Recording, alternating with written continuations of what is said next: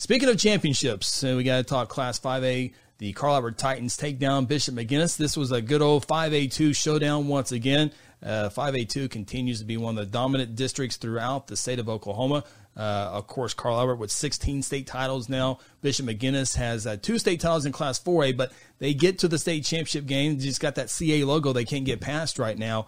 Guthrie had some championships in there. Deer Creek was in 5A2 for a while. Shawnee was in 5A2 for a while.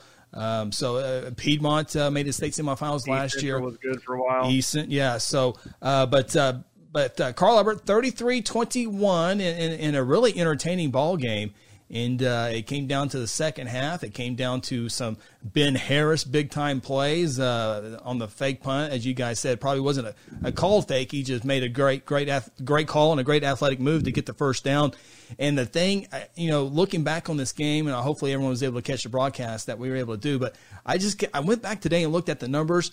In the second half, Carl Albert Bishop McGuinness had the football for like 5 minutes and 12 seconds. The entire second half, those drives that Carl Albert put on was what we come to learn with or see every year in Carl Albert is just long death drives of 17 plays. Yeah, and Phil, I think we mentioned at the top of the show that one of the biggest keys was the opposite of that. Bishop McGuinness needed to be the one that played 3 or 4 yards at a time and converted third downs, converted fourth down, kept drives alive like Carl Albert did, and that script flipped on them.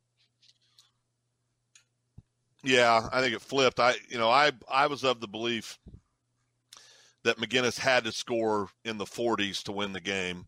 I didn't think that they could stand up to the Carl Albert offense. And then the other thing we got to point out, Luke Tarman was not 100% through 3/4 of that game. He did something to his ankle or his lower leg in kind of the end of the first quarter, and I was even more impressed with the young man because he just gutted it out and just kept competing and still had a really good ball game. He just wasn't his explosive self that everybody's accustomed to. But Carl Albert, we've said it all year. The class of 5A, it's not close. Now, you go look at their starting lineups. They are graduating a ton of senior football players, a ton.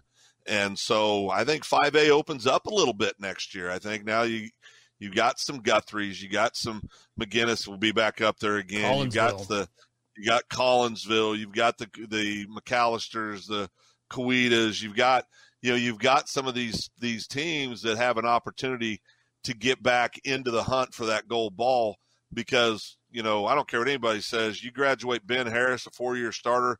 Oh, by the way, all he did every year in his high school career is throw for over 2,200 yards every season. It's going to be tough to replace him. Their interior lines are graduating a ton of kids.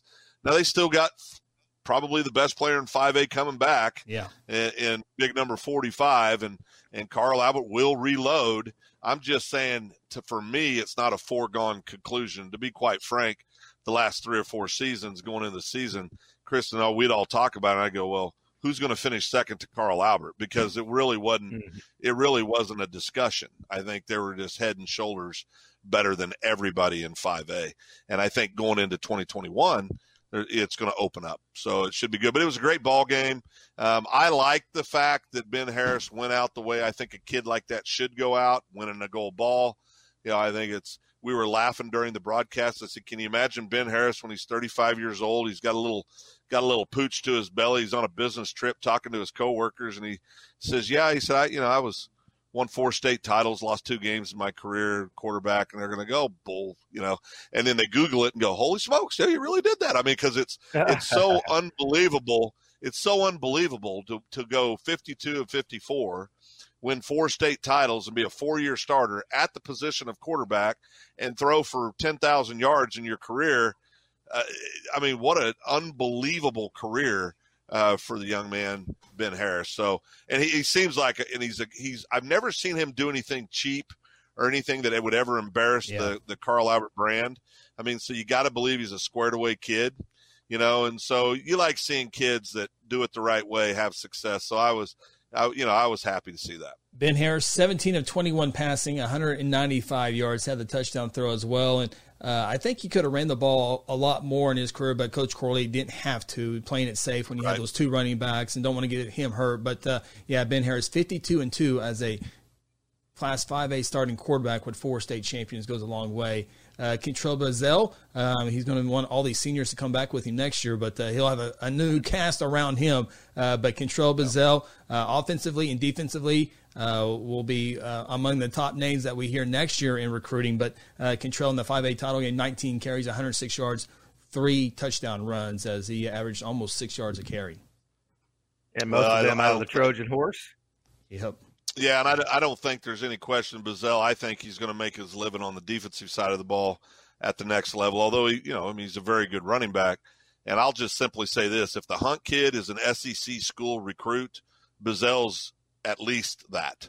I mean, he is head and shoulders the best player on that football team. Would you disagree with that? He was definitely the best runner for sure, and he was one of the leading tacklers defensively. So I don't know how you wouldn't. You can't put him up there. Yeah. I mean, it comes down to Bazell or Harris. I mean, I'm sure there would votes would go back and forth because Ben Harris, the way he delivers. He got this starting job because of an injury his freshman year, and then he's got this player, he's got that player. I could quarterback Carl Albert. They leave, and then it goes more of a running game. They spread it out a little bit more. So Harris and Bazell, I'm sure would, if you talk to Carl Albert fans out there, would each get some votes. But especially the ceiling's up there for him on D1 level. Yeah. But I will say this about Ben Harris too. 2 or 3 different times last Saturday night during we were calling the game as a punter, he impacted the game as a punter. Whether it was pinning them down on their inside the 3-yard line on some great punts, or that fake punt that you alluded to earlier, Chris. It was kind of his call. It's one of those judgment calls you get to make when you're a 4-year starting quarterback and your coach trusts you unconditionally. If you see it, go get it. I guarantee you that's the conversation. And because it didn't look like a drawn up fake punt, but all that really did was ice the whole thing. I mean, It was just, he's a kid that rose to the occasion and has to go down as having one of the best high school football careers of any quarterback ever to play 5A football in Oklahoma.